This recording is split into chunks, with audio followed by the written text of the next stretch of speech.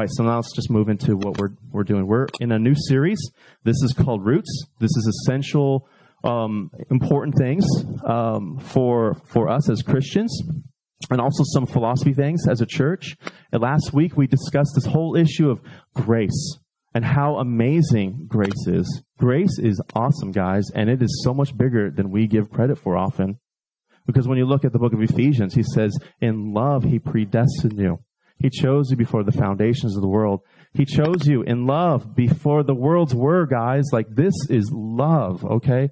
And we address that issue. This week, we're going to move on to the Word of God. How should we see Scripture? How should we see the Word of God? What did Jesus think of the Word of God? He's the Son of God. He's the one who paid for our sin. At great cost to God, he sends his Son to crucify him for us. What does he think of the Word? And how do you and I view the Word? But here's a second or third question. How do we see the Word on, like, how does it impact us practically? There's ways it can impact us on a intellectual level, on our thinking, but how does it affect our heart and how it affects what we do and how we respond to sin?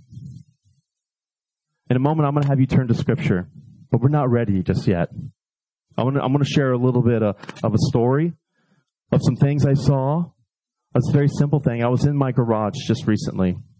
It was a week ago, and I was in the garage with my daughter, and she was talking to me about some homework project she had, and I was sitting at my desk. My office is in my garage.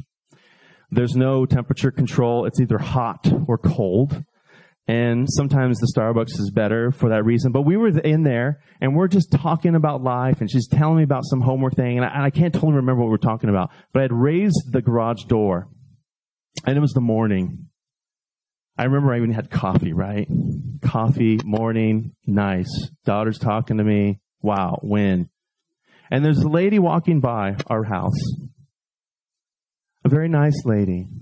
She's cruising by, holding a leash. And what is attached to that leash is a bear. No, it's a dog. It was a small dog. A cute little dog. And as she's walking by our house, she stops right in front of it. And the dog kind of walks on our grass and he's sniffing around. It's just a beautiful scene, right? You know, the sun rays are coming through and butterflies are dancing about and you can almost hear songs from heaven. And then he postures himself to do something horrific and terrible. He's going to relieve himself, not the way that waters the ground, but the way that does something terrible to the ground in those moments. And we were there witnessing this, and I'm just like, wow, like, I hope she picks that up. And me and my daughter are talking, we're like, do you think she'll pick it up? And we're just there and we're smiling because what can you do when someone is 20 feet from you and the dog is doing this thing that he does, and she's looking at you in her muumuu, with her cup of coffee and cigarette, as if a posture of, I really don't care what you think, quite frankly. And I'm like, oh man. And I had resolved in those moments, I'm not going to say anything, but if you're going to do that, and your neighbor is watching you from their garage sipping their coffee, you might bag it, right, is all I'm saying. But people are not they're not wired in such a way. We're self-centered, right? And so she's puffing her smoke, the dog finishes, and she looks and walks right off. And so my daughter and I look at each other like, this didn't just happen.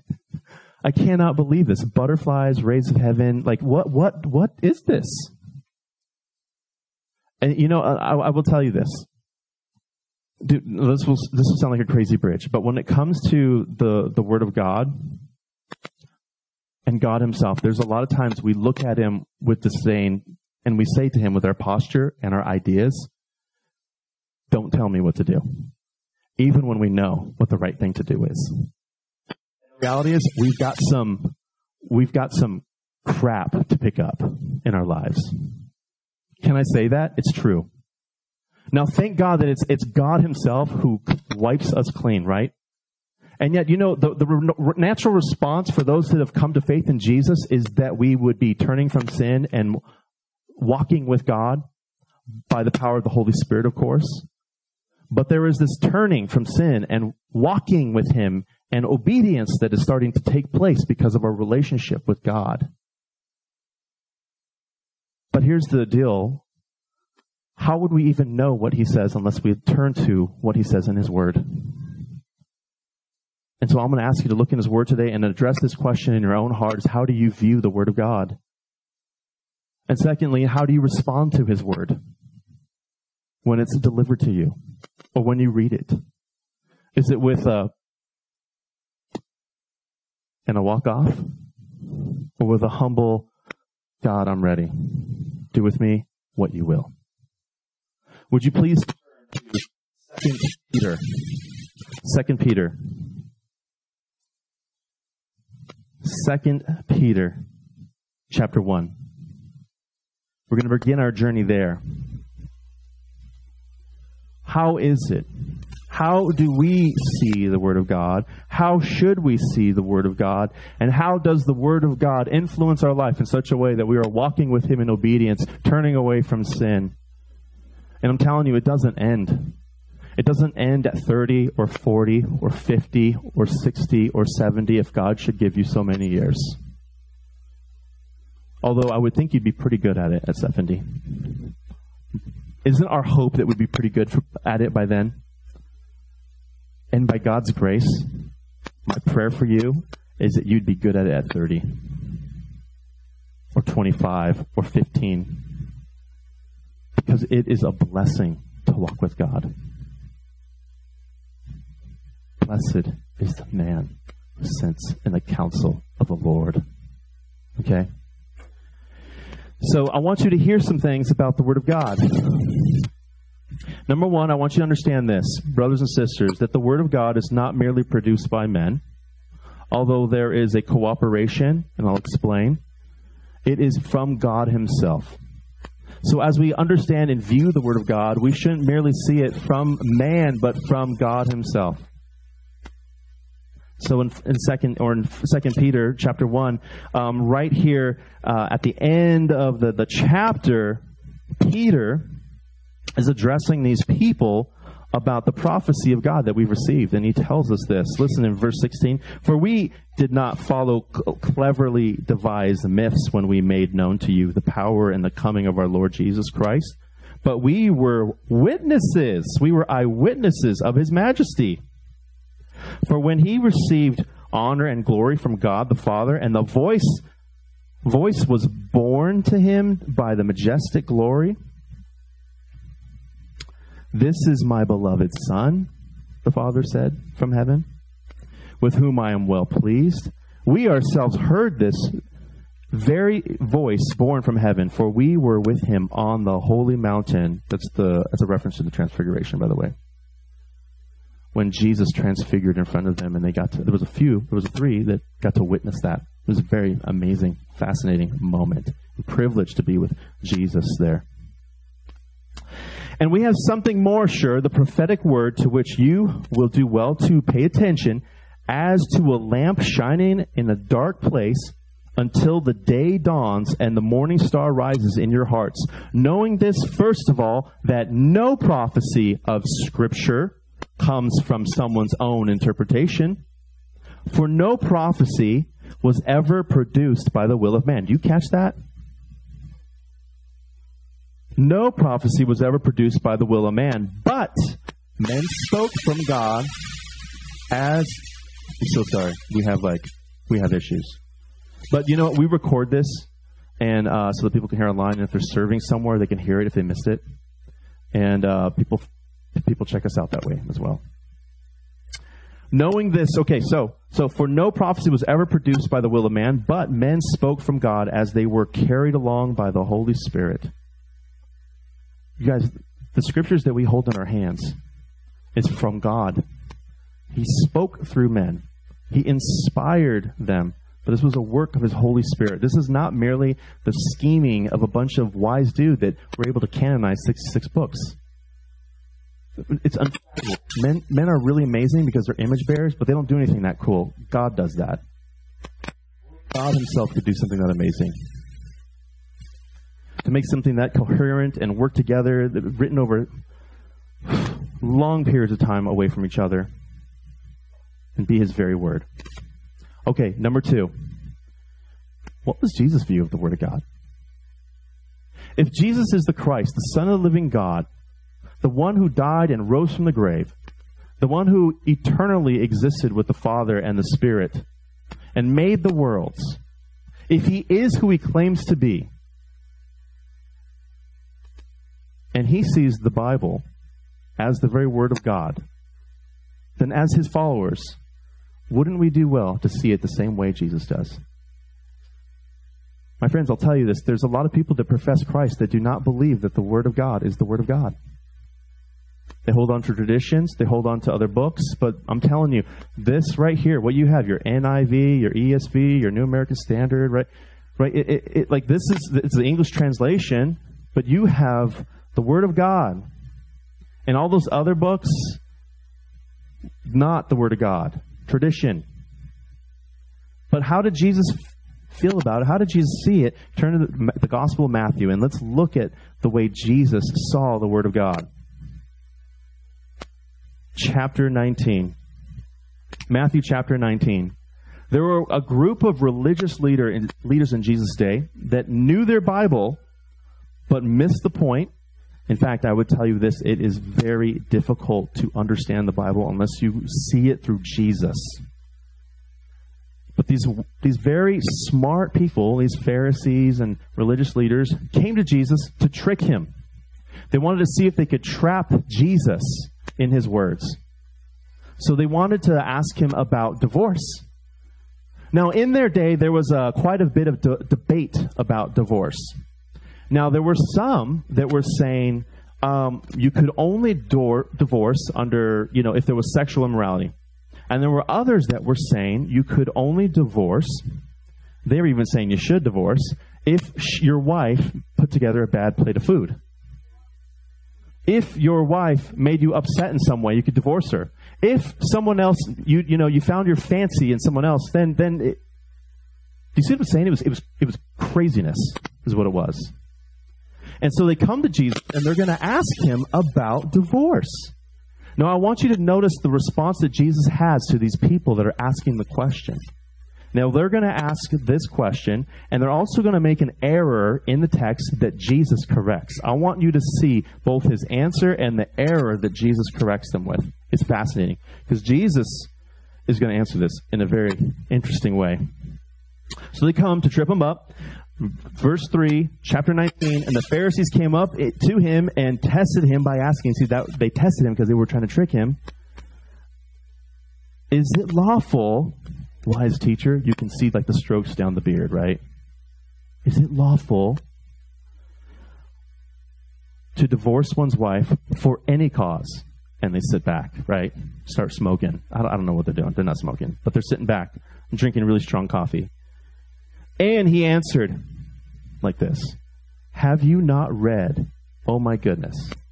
Are you getting a glimpse of the way Jesus sees the Word of God? He's going to refer to the writings. He's going to refer to the very first book of the Bible with this. Have you not read that he who created them from the beginning made them male and female? Haven't you read that? You're here to ask me about divorce? Haven't you read that God said from the beginning, I made them male from female? That's what he says. And therefore, a man shall leave his father and his mother and hold fast to his wife, and the two shall become one flesh. So they are no longer two, but one flesh. Now Jesus is going to add to this. Did you realize that? How can Jesus add to this with the next words that are going to come out of his mouth? Because he's God. Because when you read Genesis, this isn't here. Then he says, what therefore God has joined together, let no man separate. We often will say that at weddings. Jesus said that. We need to see the Bible through the eyes of Jesus. through the eyes of the New Testament. It helps us understand the whole of Scripture, because they must have had their minds blown as he starts interpreting the Old Testament. This is what I need you to see, folks. Jesus' view of the Bible is that it is the Word of God and that it has authority over them.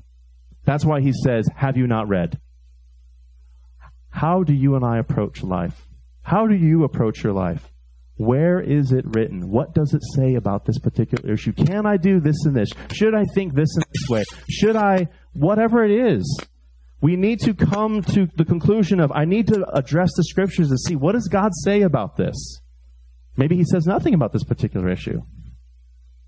I want to point out one other thing that's just really fascinating about this text, and that's where Jesus corrects them. Look at the text, verse 6. So they are no longer two, but one flesh. What therefore God has joined together, let no man separate. They said to him, why then did Moses command one to give a certificate of divorce and to send her away? Oh, important word there. Command, you say? Look what Jesus answers with. He said to them, actually, because of your hardness of heart, Moses allowed you to divorce. Those are two very different words, aren't they? Dude, accuracy is so important, guys. One of the easiest and the best ways for Satan to confuse the people of God is with the issue of error and accuracy. They said, Moses commanded this, and he said, actually he didn't. Keep that in mind, guys. How else are we going to navigate the sexual revolution that we're facing right now in the culture that we're in? How do you navigate that? As a mother, as a father, as a friend. These are confusing days.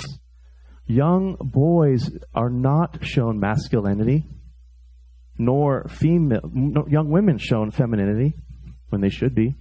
It's a God-given right and privilege to be a man or a woman. And yet the sexual revolution says, be what you want, be a butterfly. I don't know. But the thing is, how are you going to navigate that unless you can navigate the Word of God?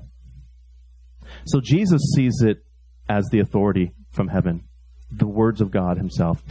Number 3, you need to see this. Turn to Hebrews chapter 1. Hebrews chapter 1. And that is this, that Jesus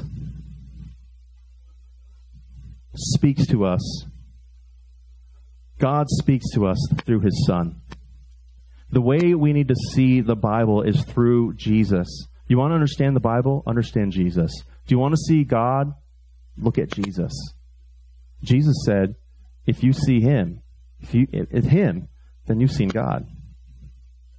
Long ago, at many times and in many ways, God spoke to our fathers by the prophets. But in these last days, he has spoken to us by his Son, whom he appointed the heir of all things, through whom also he created the world. He is the radiance and the glory of God and the exact imprint of his nature. Do you know what that means? Imagine a coin being hammered, over and over. You get the same coin, right? You ever notice the quarters that we have look the same? I realize there's different states they're representing now, but for the most part, they're an exact imprint. That's the language that's used right here. When you see Jesus, you see God. Number 4, the Word of God is God-breathed. So turn to 2 Timothy chapter 3. 2 Timothy chapter 3.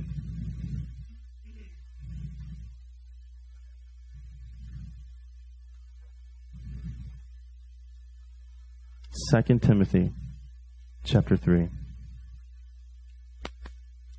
All Scripture is breathed out by God and profitable for teaching, for reproof, for correction, and for training in righteousness.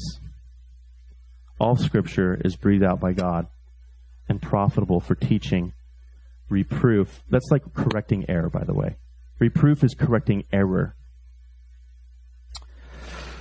Correction and for training in righteousness, that the man of God may be competent, equipped for every good work. Do you know what the Word of God is to do for you? It's to help you see God. It is to help you to be equipped for every good work. You guys, what do we do with this? Let me tell you this, that the Word of God that we come face to face with is very difficult. And there might be times in your heart you just want to like kind of keep certain things secret, keep certain things in the darkness, not let anyone else know what kind of where your heart is. But brothers and sisters, I want to tell you that you and I need to look at the motives of our heart. Primarily, we need to look at God, but they're going to reveal some darkness and some motives of our hearts. And those things are going to resist God, and it's going to be difficult. And what that means is it's going to be difficult at times when the Word of God is correcting us.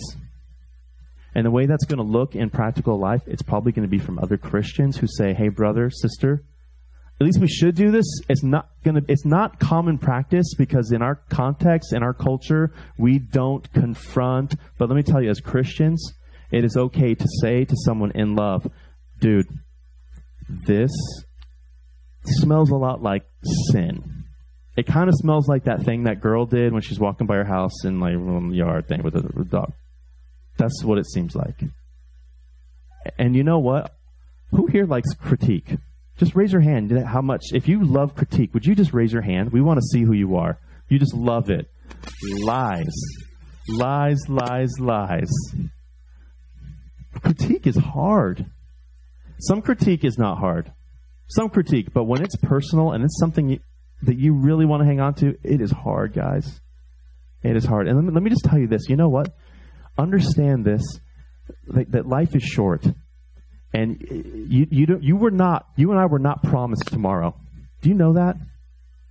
We were not promised tomorrow. Just this week, I saw something on Facebook.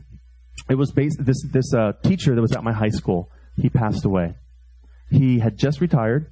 He was a really nice guy, and he had just retired and was hanging out with friends at Big Bear or whatever. And I don't know exactly what happened. Had some accident. He slipped down the stairs in Big Bear, and he broke his neck. He retired a week earlier. He retires. He goes to Big Bear. He's hanging out with friends. He's 60, might be 63. He still looks young, fit, strong. He slips and falls. He breaks his neck. He gets sick. He can't recover. His body dies. His body dies. Dude, I share that with you so that you and I know that tomorrow is not promised. When you retire from your job and you're 63 and strong and fit, you don't think you're going to die next week. You just don't think that. But God doesn't owe us tomorrow. Our days are numbered, but you and I don't know what that is. And the question becomes, what are you going to do with the days that God has given you? Because one day you and I are going to stand before the King of Kings and the Lord of Lords. And he's going to say, well, God, I'm sorry. I was busy. I was busy with a lot of good work. I was busy. I had a busy job. I just didn't have time to repent of this. I didn't have time to be in the community of faith. What are we going to say when we stand before him one day? You and I have one life. We're not guaranteed tomorrow. The question becomes, what do we do with the Word of God when it comes our way? Do we submit to it? Do we obey it? Or do we reject it, quite frankly? Dude, brothers and sisters, I encourage you, I implore you, please look into your own heart and ask yourself, do I submit to the Word of God? Man, he wants you to have the abundant life, friends. The abundant life, but you're not going to have it unless you submit yourself to the Word of God. So let's pray. Father, gracious Father, I thank you for the moments that we have, and I just want to pray for Branches that we'd be a people that would just love you with our whole heart, care deeply about your glory, and treasure your word, that we would not be a people that worship it because you are the object of our worship, but that we would submit ourselves to what you say. In Jesus' name, amen.